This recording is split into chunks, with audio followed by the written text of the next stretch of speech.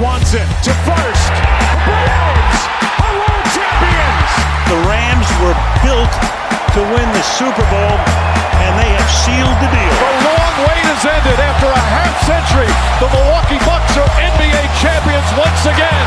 And lightning has struck twice, and the Tampa Bay Lightning are back-to-back Stanley Cup champions. It is the hangover edition of For Future Considerations, episode 102, the Bold Forbes episode of For Future Consideration. Who's that? The what? The Bold Forbes episode 102. Who is Bold Forbes? I have no idea. He, in 1976, was the horse that won the 102nd Kentucky Derby. Oh, no. Here we go, boys.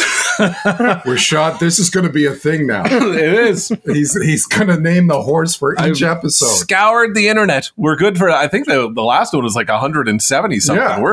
We're good for the next season. No. Oh my God. A little preview for the OT on Friday. We do have a 103rd episode nominee or name, but it is not a horse. So it's not a horse. Okay.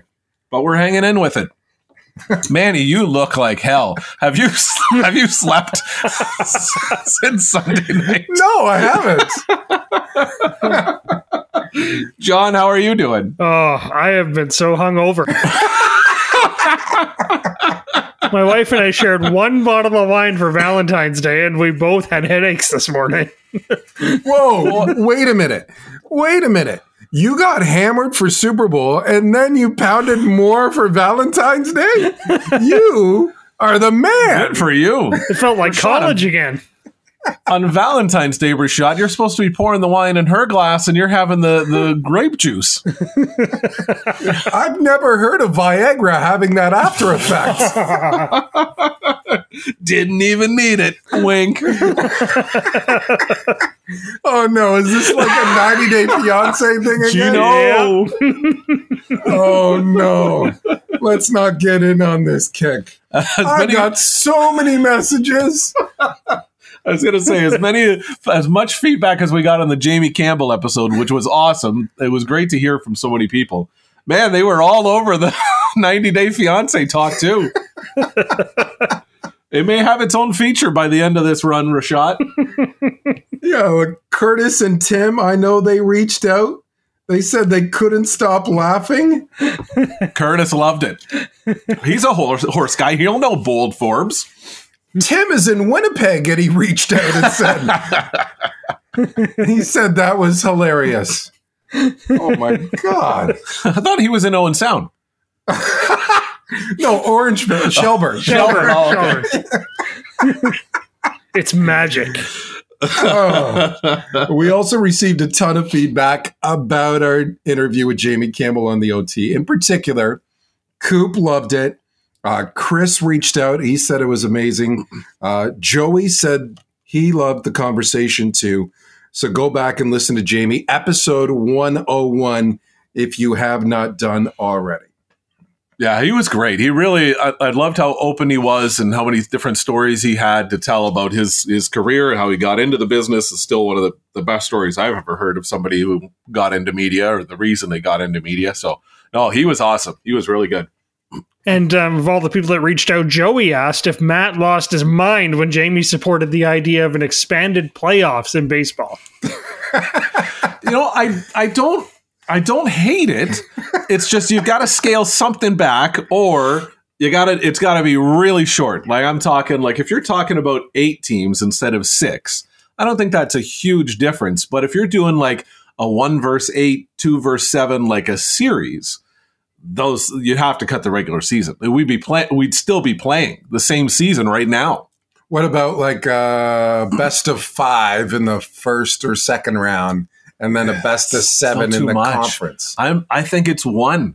I think if you're going to add another one, you keep the same format that you have right now, with the 2 teams that get in, and then the other teams fight it out. But a team 3 plays team 8. And so on and so forth in 1 game playoffs to just get it out of the way. Like the only problem with it that I have, and the American League's fine with it, the National League bothers me, but 8 teams get in instead of 6, means the Mariners get in. Funny, Jamie Campbell suggested when the Blue Jays appear in the playoffs, Mariners get in at 90 and 72. I'm cool with that. A 90-win team gets into the playoffs. That makes sense to me. In the National League, the Phillies at 82 and 80 would be a playoff team. They're still above 500. That's the benchmark to get into the playoffs is 500? It's a 162 game schedule. And not the way I see it. So it's not the worst idea, but you've got to figure out, like, the games this season could not go that long, and you add another series in. I like it. Of course. And we also got a ton of feedback about our Super Bowl picks in last week's debate. Of the 9 picks last week, I only got 2 right. Matt got 3 right, and Manny had 4 right. So not a great weekend for us. You're underplaying the whole thing, and she's in the room right now. 2-time Super Bowl prediction champion, Shannon Pava. So we had a list of 30 questions. I know we only did 9 on the show last week. Yep. But we expanded it to 30. And Shannon got 29. It's unbelievable. I beat you, Sean! I kicked your butt! So she should be hosting this podcast for the next few weeks because of that. They're worried about Sean McVay taking a TV job. I think Shannon might be the one that steps in front of him. Finally, to have somebody that knows what they're talking about the sport of football on the show, it was a big addition for us. Well, since the 3 of us don't know anything about football, let's start there. A review of the Super Bowl. Pass. Caught. Got it. Touchdown. Matthew Stafford threw the game-winning touchdown to Cooper Kupp in the final 2 minutes as the LA Rams beat the Cincinnati Bengals to win the NFL championship. What did you guys think of the game? I thought it was a pretty good game. I liked the ebbs and flows of the game. I liked watching the Rams struggle after Odell Beckham Jr. went out. I had the Rams covering at -4.5, and they looked like they were about to just stomp Cincinnati at one point. OBJ goes down, game changes completely. So give Cincinnati a ton of credit again for hanging in there. I don't know anything about Cam Akers. That might be the most overrated football player in the NFL. He's junk, man. He's junk. Because he screwed me in the one bet that I had. Playoffs. Yeah. So he's junk. I've written him off. He's done. But the 2 plays that stood out for me, the 2 things that stood out for me is all of a sudden the referees get involved in the most crucial part of the game at the end, making calls that aren't penalties. On that Cincinnati, that holding call or whatever it was that got the first down or moved the first down. You can't call that in the Super Bowl. The play play. Okay, I'll let you keep talking because I want to talk about that. And then the only other play that really stood out for me in that was Cincinnati has the ball 3rd and 1 and they run. That's not their game. They don't run the football.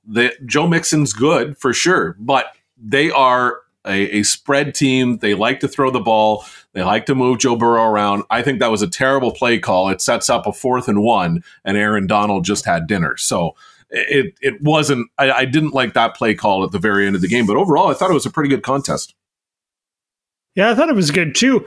The refereeing, of course, it was funny because in the first half, I thought, wow, you haven't even noticed the officiating. And then all of a sudden it creeps in the second half. And I love a second half comeback. That is my favorite thing in football. And I love watching a team put together an impressive drive. And how about Joe Burrow watching the halftime show?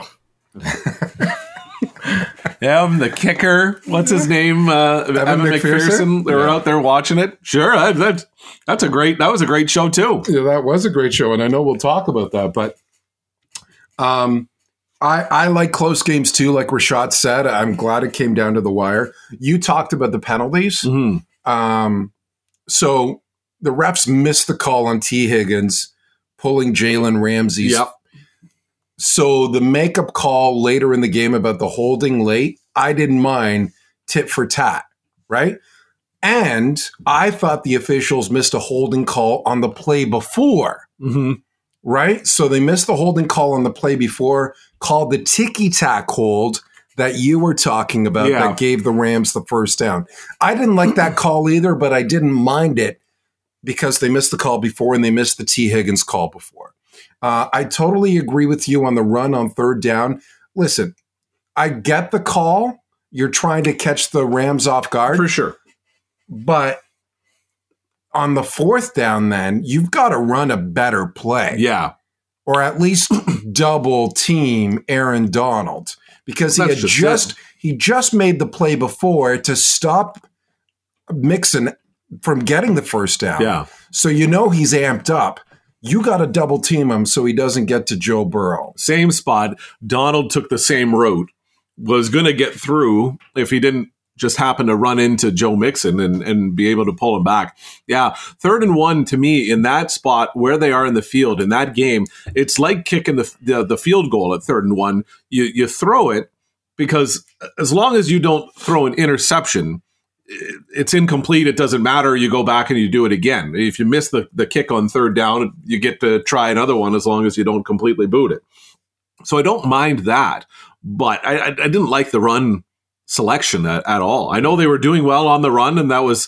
But I've never been a big 3rd and 1 run the ball guy. Anyways, I'd rather see you try to throw it, try to spread guys out with a slant or something like that, where obviously he has the weapons to do so. I wouldn't mind them doing a Joe Burrow draw. Yeah, like step back to throw and then run up the middle when the middle opens up because he did that earlier in the game. Right.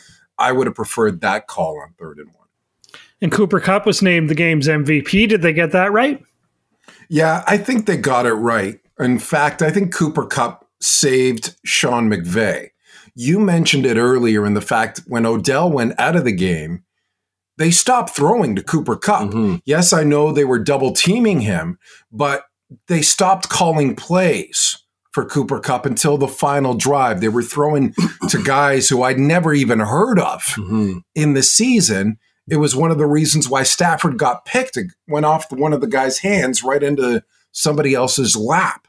So the fact that they, again, started scheming to get Cooper Kupp the ball on the final drive when he caught everything, including the game-winning touchdown, he saved Sean McVay because I think McVay would have been harshly criticized for not changing the game plan when Odell went down. And he was still even trying to run the ball when running would not matter. I think they got it right with Cooper Kupp. I know the second pick for Stafford wasn't his fault. I know some people thought maybe he should have got the MVP, but I think Cooper Kupp should have gotten the award, and he did. Aaron Donald was fantastic. Mm-hmm. He was my runner-up. Mm-hmm. And for me, I agree. And it's I've always found it hard to pick a wide receiver over a quarterback because obviously the quarterback has to get the wide receiver the ball. But when you're Cooper Kupp and you're double teamed for the majority of that game all of a sudden, and that last drive was magical watching those two. Yeah. I mean, sure, Matthew Stafford's got to put it where he's got to put it so Cooper Kupp can make the catch. But for Cooper Kupp to get free and to create that space with two guys on him, literally, like no one in that building thought that there was a second option for the Rams as they were going down the field at the end of that game. Like Cooper Kupp was either going to win or lose that Super Bowl for him. He won it for him, so I think they got the right guy. The Stafford no-look pass, though, was incredible. Yeah. To hit Cooper Kupp on that final drive. Yeah. Looking the one way so the safety would bite. It was unbelievable. And I'm glad for Stafford because you've heard me on this podcast before saying I thought the Detroit media did Stafford dirty and for sure they did. Harshly criticized. I'm glad he won. For sure. No, he deserved it 100%. Funny to see all the Detroit Rams merchandise and all that stuff. Like, now you're okay with it. Yeah. Now it would be nice if you won one. Forget it. We also got a question from Pat in Windsor who wonder which team would be closer to getting back to the Super Bowl. Ooh, that's a good question, Pat. I would say the Rams because I think in the AFC it's a lot tougher. You got the Bills, you still got the Chiefs, and you got, the Pats had a fantastic season. Their arrow is pointing up. You still have the Titans who were the number one seed. Mm-hmm. So I think it would be easier for the Rams, especially with Tom Brady being retired. Whatever's going on in Arizona with Kyler Murray and such. I think it would be easier for the Rams than the Bengals. It's all going to come down to the two guys. If Aaron Donald decides that he's going to go out on top, if these rumors, which I don't believe of Sean McVay, I don't believe the Aaron Donald ones either, but if Sean McVay might step away and is interested in being an analyst or something like that on television, I mean, if those two guys come back, I think the Rams are the favorite to win the Super Bowl again next year. So I would suggest that they are absolutely closer. Even if they were both to leave, I still would say the Rams have the better opportunity to go than the Bengals do. I'm worried. I worry for the Bengals being a flash in the pan. And I also wanted to ask you guys about the halftime show. I was the only one of our group to pick Snoop to be first on the mic. Did you guys like the show? Like Dre showed up first. He just didn't say the first words. I got robbed of that. Terrible. The song was still Dre. I thought it was real good. I thought it was great. It was simple as far as the set. I liked the LA connection. I liked the way that they played that all up. The set was a little bit strange, especially if you're sitting on the non-TV side at the Super Bowl. But no, I thought it was good. I thought everybody was on point. I was hoping somebody else was going to show up, but nobody did. But I thought they rolled out a pretty good show. I saw a meme on social media, and it said on Sunday, "I'm glad they didn't develop a Super Bowl show for the old people." And then they were like, "Oh wait, we are the old people." Did you like the show? Yeah, I thought it was great. I thought they did a great job. The meme that caught me was 50 cents now a full dollar because he had gained weight. He's a big dude hanging upside down still. Yeah, instead of 2 guys holding him up in that video back 20 years ago, there's probably about 10 guys keeping him up now because of all the weight he gained. But I had known he gained the weight. Like you had seen him in some other shows and some other stuff that he had gained that weight. Did you know, John, that he had gained that weight? No, and actually that's what my wife Jill said. She goes, "Was he always that big? I didn't think he was that big." And I said, "No, that's new." When they first showed him, I didn't recognize who it was right away because of that. I was like, "Oh, there's the guy that we're not expecting." I knew they were going to bring somebody out here. They got Biggie. Look, Biggie's back. Can you believe it? Oh no, it is 50. Biggie's doing in the club. Oh, it's 50 Cent. You did call that they would still have a special guest. I liked it too. I know some people are calling it the greatest of all time. I wouldn't say it's the greatest of all time. I like Dre. I smile every time I see Snoop. Yeah. Especially when he's dancing. Yeah. He's amazing. I thought Mary J. Blige was great. Yeah. I thought Eminem was really good. I was disappointed he didn't get a higher profile. Like they saved him till the end. And I thought he would have got a larger profile. I didn't like Kendrick Lamar, so I was a little bit underwhelmed about that. Okay, I kind of like the box dancing thing that was going on there. What the heck? That was kind of cool. Did you like the box dancing, Rashad? Yeah, it was all right. See, Rashad does it every day. Is that how he greets Jill in the bedroom? That's his Valentine's Day rendition. Oh. He was like, Lamar stole that. Kendrick Lamar stole that. She came in the room. All Rashad's got is a Dre Day sash on.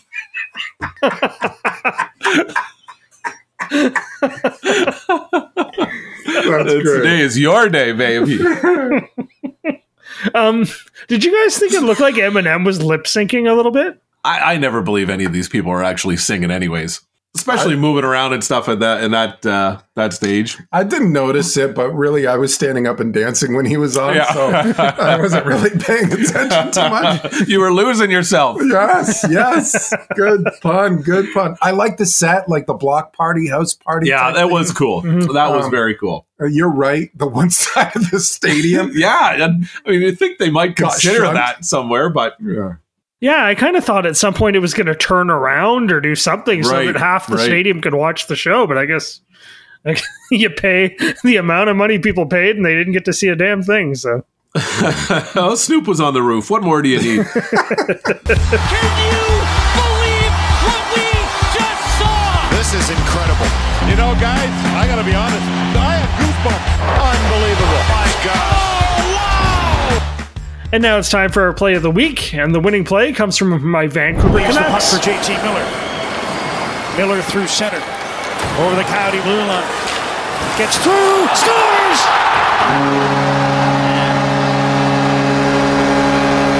Coast to coast. JT Miller with a highlight reel goal. And the Canucks lead 4-1. JT Miller goes coast to coast and scores a beauty of a goal against the Arizona Coyotes. Like, do you jump up when you see that because you're a Canucks fan? You're like, yes. Yeah, that was a good play. And the call of the goal, too, by John Shorthouse, he's always so good, too. It just amps you right up. So 1 a.m, I'm like, yeah! The dog is scared. And Did you get all your friends to vote for it? And did you have all your fake accounts to vote for it? Why aren't you giving it to him like you were giving it to me last week? It was a good play. I didn't vote for it, but it's a good play. That's why he's the best analyst in the league, folks. Our play of the week is brought to you by London Awnings. I don't know. It was a good play. Quality that shows. Remember, on Twitter, podcast FFC. It's on Instagram as well. It's the same thing. But you'll see the videos of our plays of the week. We'll select 4 of them. You then vote. We reveal those on Wednesday's shows, but we'll post those on our Instagram accounts and our Twitter accounts every Monday. So take a look for that. And now let's talk some hockey. And Manny, your Habs made plenty of headlines in the last week. First, let's start with the coaching. Dominique Ducharme was fired, get this, 15 days shy of his 1-year anniversary with Montreal. And the Canadiens hired Martin St. Louis to take over as interim coach. What do you think of that move? It's a hell of a stat, Rashad. 15 days. Before his 1-year anniversary. A cup appearance in between. And you can him. Jeez, what have you done for me lately? I was really upset. Beginning, I was shocked. I'm like, what has this guy done to get a head coaching job in the NHL? Yeah. But then it was announced that it was only interim, so then I calmed down a little bit. It's been a while since Montreal's had a good offensive mind as a head coach. Mm-hmm. Marty St. Louis is among the best offensive minds, not only when he was playing, but now in a coaching role now. And I've never liked when teams recycle the same old coaches. No offense to your Canucks and Bruce Boudreau, but I like new blood. So that helped calm me down, and in fact has swayed me to the fact that I like it. The only thing that I don't like is, he doesn't have any pro head coaching experience. I get that, and I know you're going to bring that up, Matt. The other thing that is going to sting is that this smells of a massive rebuild, not only for next year, but for the next 2-3 years. And it's going to be tough for Montreal Canadiens fans for the next couple of seasons. Yeah. That's going to be tough. What do you think, Rashad? Yeah, it's going to be rough for the fan base. Are they going to tolerate a multi-year rebuild in Montreal? They like to be competitive every year. As long as they do it right. Right. I think. Right? As long as they do it right, the French fans will want to see some French prospects in this system. They obviously will support Marty St. Louis because he was a Montreal Canadiens fan growing up and he can speak French. I thought his opening news conference was fantastic. I know. You texted me afterwards. I was drinking the Kool-Aid. Yeah, it was just a picture of you in your boxers in front of the TV. Oh, yeah. I like the Kool-Aid man. So what you're saying, Manny, is you don't want to see a rebuild like the one that's been going on in Toronto since 1967? Right. Like, we got to the Cup final. We can rebuild as long as they do it smartly. Mm-hmm. Martin St. Louis is going to be very good for Nick Suzuki and Cole Caulfield because Martin St. Louis is also obviously, we remember, very small player. It's a very different game now where the size doesn't matter as much, but he will be extremely valuable in the sense that he knew how to get to the small spaces in a big game. Now, when you have more room, more ice for these younger guys to move around, I think he's going to be great for it. I cannot believe that they would hire him with U13 experience and throw him in as the head coach of an NHL team. I think that is terribly, terribly early. And this is going to be a learning experience for everyone. And I never like the idea of, like, give me somebody in here who knows what they're doing before you try to rebuild. You have a brand new general manager. Your president of hockey operations, or whatever Jeff Gorton's title is the most experienced person in the building. He's basically bringing his friends around, and none of them have any experience. I would be in panic mode if I was a Français Canadien fan. No. Yes, I get it. You know, he brought St. Louis to New York. He was part of that. Kent Hughes knows St. Louis because his kids play with his kids in Northeastern or wherever it is. 13U. Yeah, so it's a family affair. Yes. I get it. That's why I say it's going to be a rebuild, because Marty St. Louis has to learn on the job, just as Montreal has to develop some young players going forward. But I don't mind that.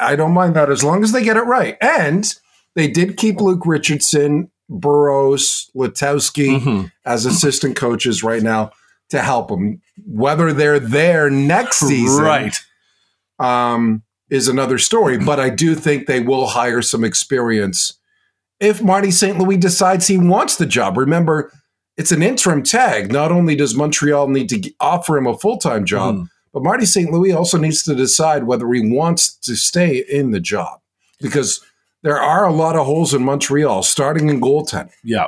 And to me, that ultimately, like, the Luke Richardson thing, it doesn't sit well for me, I don't think, with bringing in Martin St. Louis. If you're Luke Richardson, is that what you're saying? Yeah. Okay. Like, he did coach a game last year, right? He was around. He was lauded for his. Everybody was thrilled that he was getting his opportunity. I mean, it seemed as though he would be the next man up, and you've gone and brought in somebody not only from outside the organization who has never coached a game. That does not sit well for me if I'm Luke Richardson. But you only have 8 wins this year. You're going to promote the assistant coach on an 8-win team? But you're not going to promote the assistant coach and make him an interim head coach to appease the people that are there. You're going to go out. It's a brand new scene in Montreal. I'm telling you. Yeah, it is. And I don't mind that outside the box thing. This is a 4, 5, 6 year rebuild. 5. If they don't rig the draft like you rig polls on Twitter. 3 to 5. 3 to get 500. 3 to 5. 5 to make the playoffs. 3 to 5, Rashad. But Matt, haven't you watched Ted Lasso? You don't need any experience coaching. Yeah, exactly. And the Montreal Canadiens also made a big trade this week, sending Tyler Toffoli to the Calgary Flames for a first-round pick, a fifth-rounder, a prospect, and Tyler Pitlick. Manny, we'll start with you again. What do you think of this trade? I like it. It's the first domino. The fact that Montreal got a first rounder is really good. But I like this for both teams. I really do. I think I like that Calgary said, this is the guy we want. Let's get him way before the deadline. Yep. He can score. He can play power play shorthanded. He can play left wing or right wing. He knows the coach Sutter. He played for the coach Sutter won a cup with him. Yeah. And he's a winner, right? He's a winner. And he's on good contract, $4.25 million for the next 2 years. I think it's a great move for Calgary. For Montreal, the fact that they got a first rounder is really good. I think they're going to get another first rounder when they trade Ben Sherrod, because there's so many teams who are interested in him. They get cap space in Pitlick, who is a UFA. So his contract comes off the books at the end of the season. What I would like to see is, now that they have 2 first rounders for this year, try to trade one of them to get a first rounder the following year when it's Connor Bedard's draft and the Russian kid who's supposed to be really good. Yep. You know, you get a lottery ticket for Shane Wright this year, but try to get a lottery ticket for the following season to try to get another stud prospect to again speed up the rebuild for that 3 to 5 rebuild, because this trade also points out that it is going to be a long rebuild. You had Toffoli under a good contract for 2 more years and you traded it away. So you obviously think you're not going to be good in the next 2 years, so you trade him away. I like the deal for both teams. Yeah, I agree. I think it's a good move for Montreal if you're going to get a first-round pick, and I would assume that first-round pick is the cost of the 2 years that he's in there. Absolutely. You throw that in if you're Calgary, and you take that if you're Montreal. This Finnish prospect they got's pretty good as well. He's 20, so he's young, might be somebody that you can bring across. I mean, they get a 5th in there. They get rid of some cap space. I like the deal for both teams. And there was another coaching move. The Edmonton Oilers fired Dave Tippett and replaced him with Jay Woodcroft from their AHL team in Bakersfield. What do you think of that move? I'm surprised that they didn't go with a veteran guy, in the same reason that I'm surprised Montreal did their flip as well, in the sense of, like, Edmonton is trying to win. They're desperate to win with the players that they have on that roster. I would have surprised that they didn't go with a guy that has a little more NHL experience. But Jay Woodcroft is a great head coach, and he has done a very good job with the Edmonton system. I think I've heard a number of different podcasts and stuff that he's on. Him and Todd, his brother, is a head coach at the University of Vermont. I think they've got a really good idea of how that game is played. I think they connect with players very well. And so this one seems like it's more of a rebuild hiring than it's meant to be, because Edmonton's trying to be very much in the hunt. But Jay Woodcroft's a good coach. And they promote him from within. Isn't that nice? Oh, geez. Rashad, you got anything to say about this guy? Has he ever been to your house? Do you know Jay at all? Is he on 90 Day Fiance? What the hell is this guy? He's got a great name, Woodcroft. He's good at the chip bowl. He doesn't Woodcroft. double dip or anything. He was very polite when he was over. That's nice. Took his shoes off when he walked in. Yeah. See, I don't mind that they hired from within, because he knows the guys. Yeah.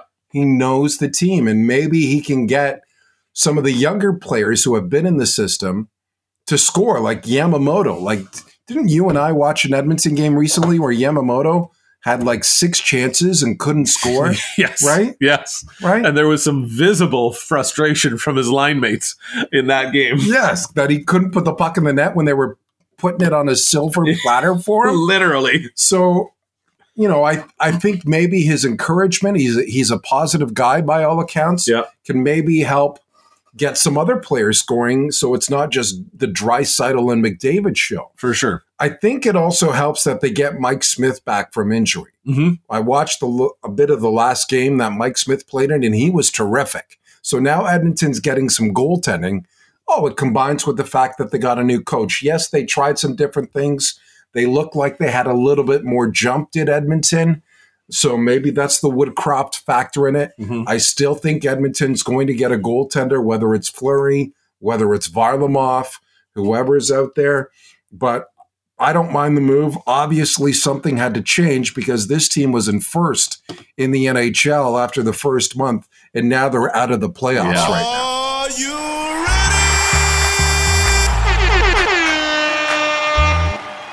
And now it's time for Rapid Fire, and we have a couple of listener questions to get to.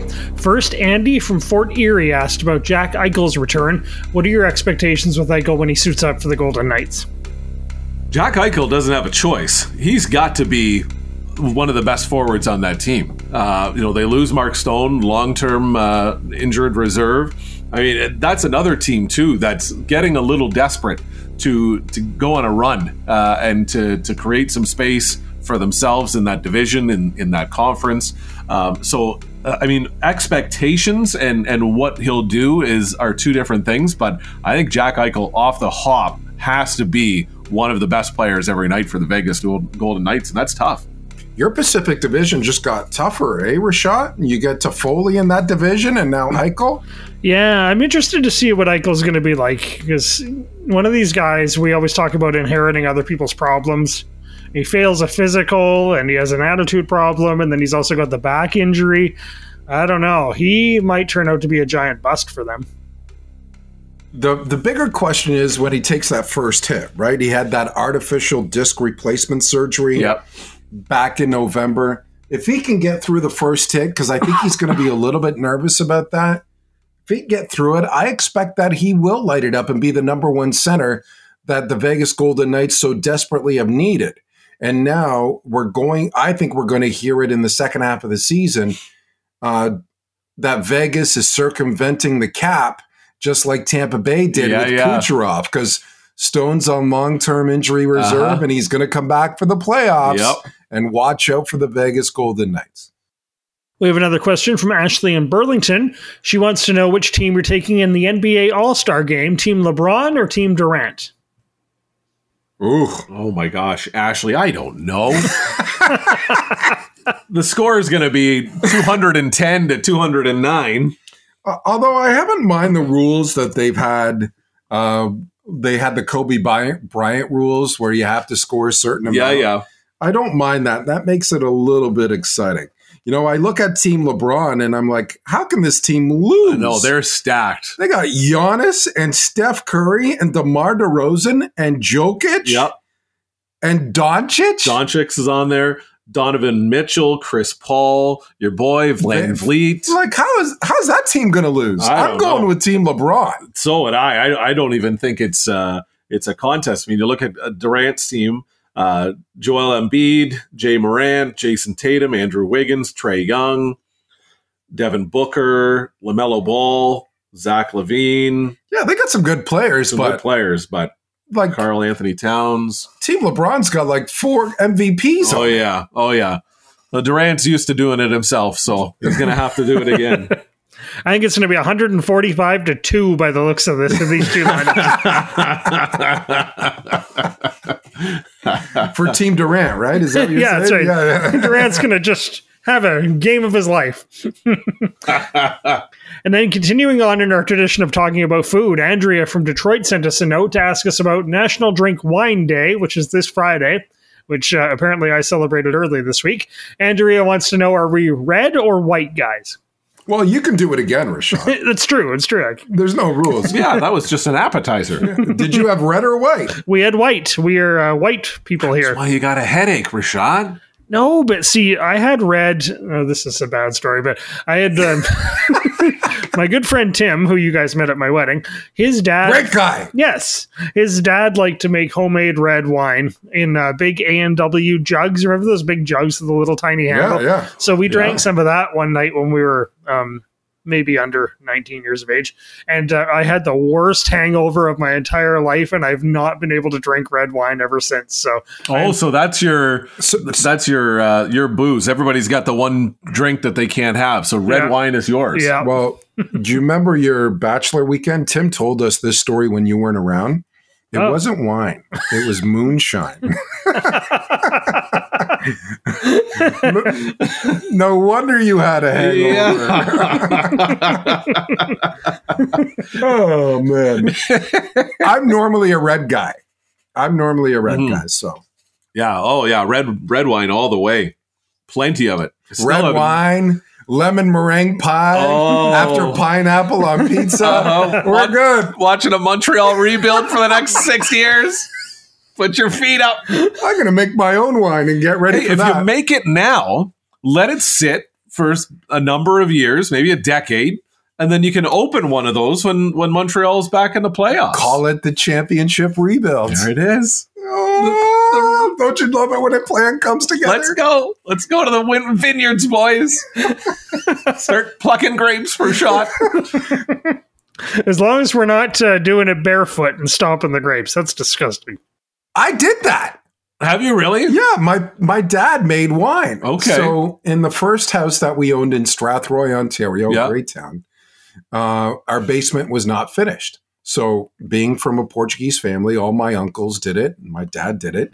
He would set up 4 barrels in the basement.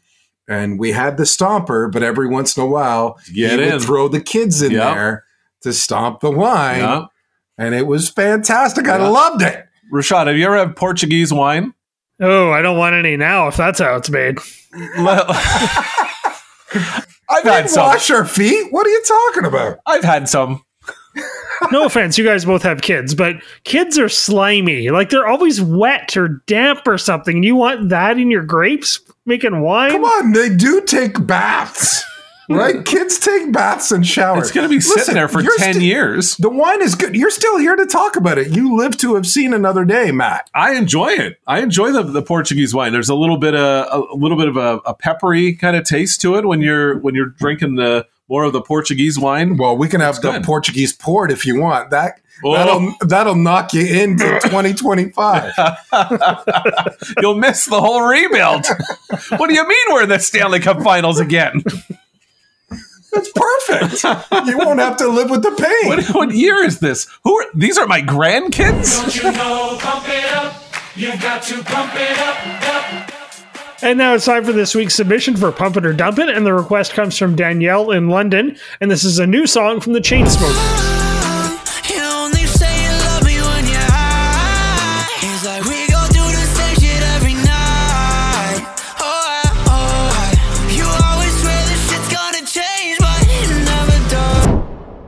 The song is called High by the Chainsmokers. So for Danielle, pump it or dump it. I don't mind it. It's not like epic. Right. Like I'm pumping it up, playing it over and over every time I hear it. But it's not bad. When it comes on, I will listen to it and not change the station. Okay. Wow, okay. I hate it. I really hate it. Atta boy, Rashad. Way to come over the top with this chair. Some fire in you. Woo! You hate it. Yeah. With a passion. Yeah, I really, really don't like it at all. I didn't even listen to the whole thing. This might be the first one in the history. This might be the first opinion Rashad's had.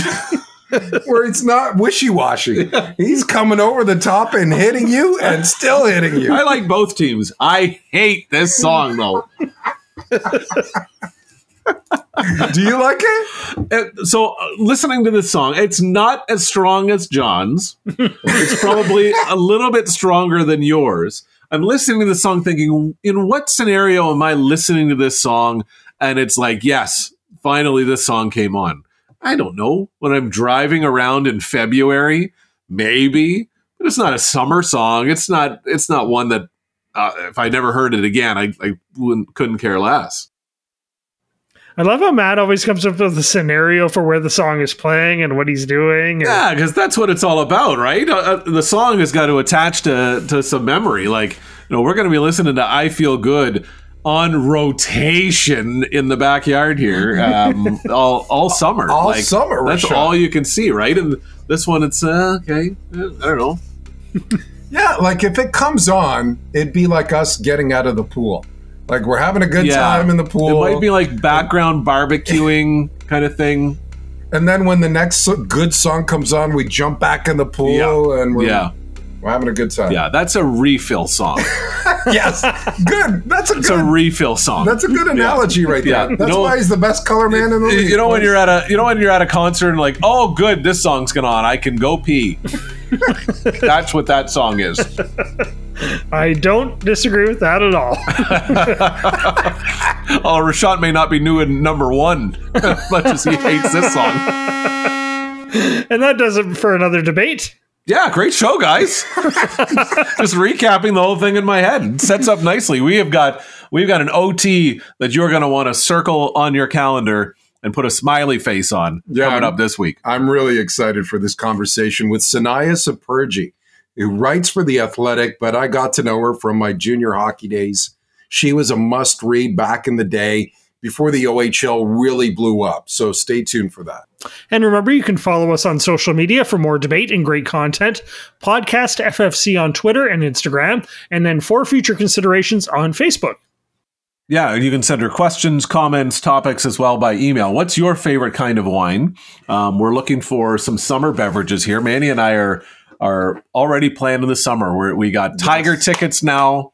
It's full bore all the way through. So send all of your comments and emails and all that to forfutureconsiderations@gmail.com. We want to thank our sponsors on the episode, London Awnings, quality that shows, and Shane Tabalovic of Next Level Athletics. He's still with us in Windsor, specializing in sport training and nutrition. He's renewed for another year, Yes. which was huge. We're Big deal. thrilled to have him. Thanks for listening, everybody. Remember, the OT is coming out on Friday. Until then, thank you for listening to For Future Considerations. Okay, just before we sign off, when you said he's still with us, I thought, was that in doubt? Like, was he sick? Or? You know, No. Shane is always on the cusp. We'll say. We got to get him back on just to confirm that he's still alive. Yeah. He's always just right there. That was a disgraceful performance, in my opinion. In my opinion, that sucked. Their mentality's awful. Their attitude's awful. It's been their MO for the last 3 years. Tonight I saw and heard one of the most disgusting, rudest, sick demonstrations in my entire career. Probably the worst. It's garbage. And the editor that let it come out is garbage. You're still here? It's over. Go home.